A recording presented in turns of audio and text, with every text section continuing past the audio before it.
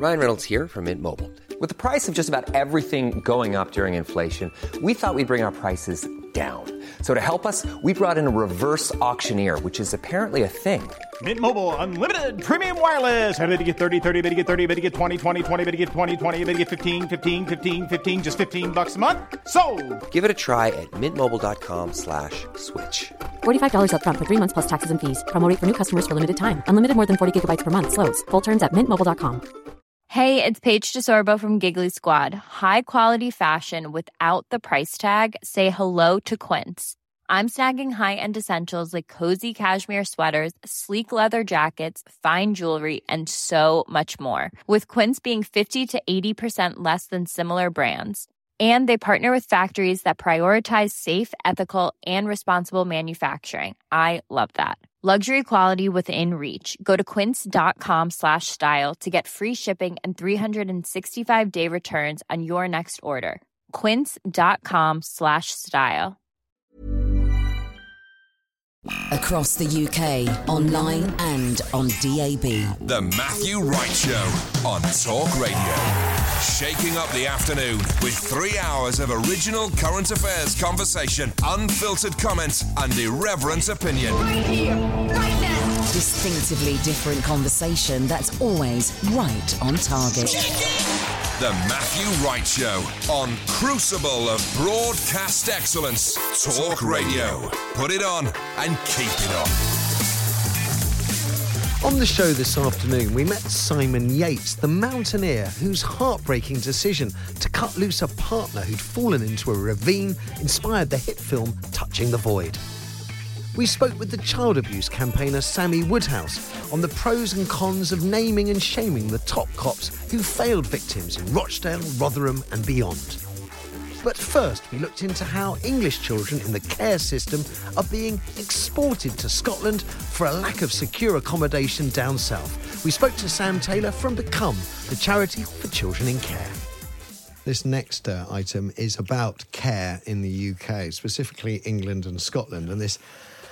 it's a mind-blowing story, quite frankly, in the Times, that English children in care with behavioural problems are being sent to live in Scotland in care facilities there because of a lack of secure accommodation south of the border. In one instance, you got a boy from Kent placed in a home in Glasgow, so that's nearly 500 miles away. There was another one I saw which was 300 miles away from the places where they grew up. So something has gone horribly, horribly wrong, and I'm going to try and unpick this mess and see if we can get to who to blame, I suppose. Joining us to discuss is Sam Turner, Voice and Influencing Manager at Become. That's a charity for children in care and young care leavers. Good afternoon to you, Sam. Good afternoon. I've seen some pretty grim stories about people in care over the years, and I've heard some from people in care, but I've never seen a story that suggests the state of play was in such chaos, Sam. Mm-hmm. Absolutely. We're certainly in a bit of a crisis with the care system at the minute, and what we've seen over the past 10 years really is just an escalation of the problems that have been caused by all the significant cuts to local authority budgets that we've seen. We've witnessed an increasing number of children sort of coming into the care system, and this is really just a symptom of the kind of crisis that we do find ourselves in today. It's kind of wrong to ask you on your things what they might be feeling in Scotland, but I'm going to ask you anyway. I mean, it's clearly if Scotland's placing its own children in young offenders institutions for a lack of places, a lack of care places, there must be a degree of resentment. I think I would be resentful of English children taking those places. It's certainly difficult, and it's very much a reflection on the failure of the English system to plan and appropriately determine exactly how many places we're going to need so that we can provide the best, most secure, most loving, stable placements for the young people that come into care in England. How would you describe what you've seen in the English care system? I mean, over what period of time? 10 years? How's it changed in 10 years? I think particularly over the past 10 years, what we've seen is those really, really significant cuts to local authority budgets. And what that's done is it's shifted the way in which children's services run, whereby the early kind of support work that used to take place with families to help them cope with some of the difficult challenges that make it hard to parent, things like sort of substance abuse problems or challenges with domestic abuse at home, that kind of work simply the money isn't there for that to take place anymore. And actually now what we see as a result of that is an increasing number of children who are coming into care at crisis stage because those earlier problems haven't been managed to sort out. The Department of Education, and I'm not sure whose remit it is to look after children in care. I'd imagine the Department of Education has a role to play, but not exclusively. They're the only ones quoted in the Times article, if you like, as representative of the government, and they simply say that they're expanding provision availability in England through a £40 million capital programme. Now, to some people, £40 million is going to sound like an enormous amount of money. When we're looking at, 75 children sent from England to Scotland over a period of 12 months, a lack of availability for Scottish children there. Is £40 million going to be able to cut it? Are we going to be able to get the care system back to where it needs to be? To set that figure in a bit of context, the Local Government Association, which is the representative body for local government across the country, they've said that they're expecting a shortfall of about 3.1 billion by 2025 in terms of sort of children. Is that all? So I'm laughing. I could be crying if I'm absolutely honest, Sam. So I'm asking you, is 40 million enough to cut it, to sort out this problem? And you're telling me that we're actually running as a shortfall measured in 3 and a bit billion. Mm-hmm. Admittedly, they're comparing two slightly different things. Sure. So I think that 40 million is respect to particularly around secure care, but it gives you certainly a good understanding of the extent of the problem that we're facing and the kind of investment that we really desperately need from central government to relieve some of the pressure that's on local authorities. They're having to make incredibly difficult decisions in incredibly difficult circumstances. And I think what we've seen today, particularly with the story in the Times about children being sent to Scotland, in addition with the story about children being housed in completely inappropriate settings like tents and caravans, they're both really symptoms of very much the same problem. Would you say, so I'm 55 nearly, I suppose a child of Thatcherism, that's when I first remember the sort of order of cut. All I've ever been aware of, Sam, particularly within children's services, is cut. Have we reached the point where we just can't cut anymore? We've actually cut it to the point where it's no longer fit for service? I certainly think there's a danger that we continue to make these cuts to budgets, and unfortunately what we've seen is that all of the support services, like I mentioned earlier, get taken away, and instead we're really relying on just delivering the minimum statutory requirements to keep children sort of physically safe. What we actually need is a care system that's appropriately funded to deliver on the legislation, so deliver on that 1989 Children's Act that we know is such fantastic legislation, and actually make sure we focus on things that make a massive difference to young people directly. That's things like developing loving, stable relationships with their friends and with adults who trust them. It's having a really stable place to stay, which means you can make friends, you can understand your identity, you can have a good time at school, and do all of the things that I think we would take for granted, really, as children and young people who have lived outside of the care system. I wanted to ask you, Sam, just to sort of put a human face on the impact of these cuts on these children, on these vulnerable children. And I just wondered if you could, whether you yourself have witnessed a change in the children, I suppose, today compared to 10 years, whether you can see the impact of these cuts on their behaviour, on their outlook, on their hopes and dreams. Actually, one of the most damning things about it is that when we talk to a lot of care experienced adults now, they tell us that nothing's changed. And that's a really sad state of affairs. We are one of the richest countries in the world, yet we are seemingly unable to house children in places that provide them with the love and the stability they need to heal from the trauma they've experienced and thrive. The Matthew Wright Show on Talk Radio. Right now, I want to talk about I suppose child abuse, really, and the failings of our senior police officers to get to grips with some of the scandals. Operation Augusta was closed down in 2005, despite the police having identified, I think, 57 other victims and 97 suspects. And I believe that during the investigation that followed, Greater Manchester Police said they'd lost the notes pertaining to the decision to close down Operation Augusta. It's statements like that always raise the hackles of wary and cynical journalists like myself. Joining us now to share her thoughts is Sammy Woodhouse. Now, she's a victim not of the Rochdale child sex abuse scandal, but of the Rotherham sexual exploitation scandal, and she's been campaigning to bring light into the darkness ever since. And it's a great joy to speak to her again this afternoon. Sammy, how are you? I'm all right, thank you. How are you? I'm good. I have to say, and I'm sure that this won't come as a surprise to you, that it is disappointing for someone like myself to be talking to you again about the same problems we've discussed many times in the past. Yeah, it is. It's a disgrace, if I'm quite honest. And I'm not surprised or shocked at all. This is something I've known for a very long time. But, to keep having these reports come out saying, what's happened, that we was viewed as packy shaggers, as slags, as whores, for all that evidence to be there and still no professionals will be held to account, not even named. It's disgraceful. You've actually hit on something that I'm interested by, because there are two things here, aren't there? There's being held to account, which would actually involve, being punished in some degree for the failings that they might have presided over, and then there's just being named. Now, for the life of me, our taxes paid the salaries of those senior police officers. We're supposed to have open justice in this country so that we know that the powerful are held to account just the same way as the least powerful, the least wealthy, and yet we're not even allowed to know their names. I know, and I've been speaking out now for about 6 years, and I've started to build a little bit of a platform with all the media interviews that I do, and it's got to the point where if I have the evidence, I have named those professionals myself.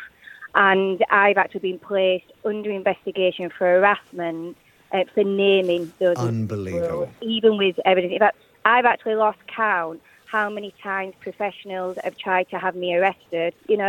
I've gone up against my rapist. There's only been one person held to account in my case. He was sentenced to 35 years. But I've gone up against him, against gangs, against professionals. And out of all of them, it's the professionals that have tried to make my life so difficult. I mean, I hate to ask you this because you are still campaigning, but do you think you're going to get there in the end, and the great and the good will be held to account? I always like to be hopeful, because I think if you haven't got hope, you've got nothing. But I honestly don't think that people will be held to account for this. I think that some perpetrators will. As we know, the National Crime Agency are now fetching those through courts. But I think majority of people are going to walk away from this. And what even more disgraceful is, when professionals are being interviewed, they either just don't speak to the authorities that are investigating this. They just stand down and they get to keep their pensions. Well, we can go further than that, of course. And the former head of Greater Manchester Police, Peter Fahey, is now Sir Peter Fahey. He's been knighted. Yeah. So he presided over... After reward. Presided over one of the worst child sex abuse scandals in UK history and gets a knighthood. Yeah, and then they want to know, and I always get the golden question, Sammy, why don't people come forward? Well, this is why. Because we're ignored, we're blamed, and, people just come above us all the time. Hi, I'm Daniel, founder of Pretty Litter. Did you know cats tend to hide symptoms of sickness and pain? I learned this the hard way after losing my cat, Gingy. So I created Pretty Litter, a health monitoring litter that helps detect early signs of illness by changing colors, saving you money and potentially your cat's life. Pretty Litter is veterinarian developed, and it's the easiest way to keep tabs on your fur baby's health right at home. Go to prettylitter.com and use code ACAST for 20% off your first order and a free cat toy. Terms and conditions apply. See site for details. When you make decisions for your company, you look for the no-brainers. If you have a lot of mailing to do, Stamps.com is the ultimate no-brainer. Use the Stamps.com mobile app to mail everything you need to keep your business running with up to 89% off USPS and UPS. Make the same no-brainer decision as over 1 million other businesses with Stamps.com. Use code PROGRAM for a special offer. That's Stamps.com, code PROGRAM. The Matthew Wright Show on Talk Radio. My guest, Simon Yates, who joins us now, he was the man that had to do the cutting, and the chap that he had to cut off, Joe Simpson, miraculously survived. And I have to say, to finally sit in front of you, Simon Yates, is quite a thing, because it's an extraordinary story. And as you walk in, Forgive me for saying so. You're just, I don't know what I expected. Did I look a bit just normal? An ordinary, normal man. Yes, a normal man from Cumbria. Yeah, a journalist in Australia described me as looking like an accountant, actually. So there you go. Is that what they look like in Australia? I don't know, but there you go. So he thought I was very ordinary as well. We should deal. Hang on. By ordinary, that's only the appearance. Any man who travels over to the Peruvian Andes to go climbing for fun cannot be ordinary, and may need to sit down with a psychiatrist or two. Possibly, yeah.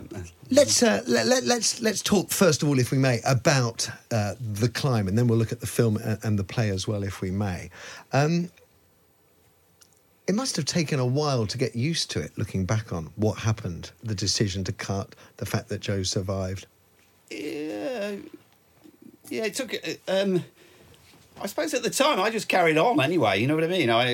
When we came back from Peru, I went off to the Alps a few weeks later and carried on climbing mountains. So I didn't really think a great deal about it. And then obviously Joe wrote a book that was published in 1988. Then it ended up being a film many, many years later. And obviously now it's a play. How did you know each other in the first place? We met in the Alps a year earlier. A lot of British climbers, indeed, a lot of climbers from around the world used to live on this campsite in Chamonix in France through the summer, and you'd meet people and you'd go climbing with them. So that's how we met. But you need to remind me, because I know this is a huge decision, so you just need to remind me what... So you're up the mountain. The build-up to it. So what... I just need to know the choice and the morality and the drama, please. Right.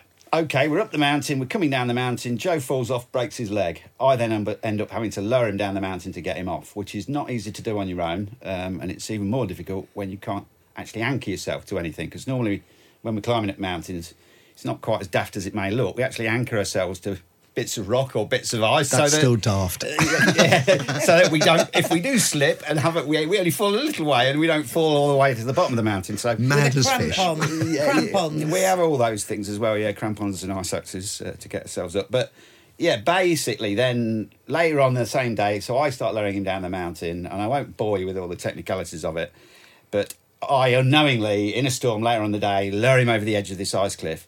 He's dangling on the, on the end of the rope over the edge of the ice cliff. I can't lower him any further because I've come up to a knot in the rope that won't go through the plate I was lowering him on, and this horrible stalemate develops. And sooner or later, I'm going to be pulled off the mountain, aren't I? Because I'm just sat in a bucket in the snow and it's collapsing around me. Oh, wow. And so I spent a long time... Could you communicate with him at all? No, we could only communicate verbally with each other when we were close up because of the background noise. It's storming, there are little avalanches coming down the mountain, it's noisy. God. And then, so my communication with him, when we reached this knot in the rope, I tugged on the rope, and that's my signal for him to take his weight off it. And then basically nothing happened. And then we have this horrible stalemate develop. I don't know what position he's in because I can't see him. He can't communicate with me. And I'm slowly but surely being pulled off the mountain. And so, basically, I'm kind of waiting to die, aren't I, for a long time. And when you're in that position, it focuses your attention. You kind of start thinking about how can I get out of this? Are there any solutions here? You must have gone through a million different thoughts. What I was trying to do was actually find a way of getting out of the situation I was in, but obviously your mind races, and unfortunately for a long time I wasn't getting anywhere. I couldn't think up anything. I couldn't think, what can I do? Because as I say, normally we're connected to something, and when you're connected to something you can get out of the system then and you can do other things. I was, in effect, I was the connection for both of us to the mountain at that point of view, so I couldn't do anything. And and then I guess I had the light bulb moment, didn't I, where I remembered I'd got a knife, and there, a course of action then presented itself, basically. Wow. Any moral quandary at all? I mean, no, I have to say, not at that moment in time. Survival. As I say, I was waiting to die. So and it's worth reiterating, because we've only got a few minutes that Joe survived and has said many times, including in the book, that you'd have done exactly the same thing if it was you dangling on the rope. Well, obviously I'd been trying to... Indeed, I had virtually rescued him. We were almost back at the bottom of the mountain when this thing happened. So, and ultimately, the story continues after this, but ultimately, my action saved both of our lives. So it was a good call. Could you believe it when you saw him? No. I thought it was a go. You know, it was a very surreal moment, a very happy moment, obviously, but somewhat surreal. Was it a happier moment for him, or did he say, "I want to kill you"? No. It was a very happy moment for him as well because you. Yeah. You're off my Christmas card list, something like that. I want to worm with you. No, it was a very happy moment for everybody, really, because obviously he didn't have to spend any more time crawling once he'd found us. And if you enjoyed all of that, make sure you tune in to The Matthew Wright Show with Kevin O'Sullivan every weekday from 1 on Talk Radio.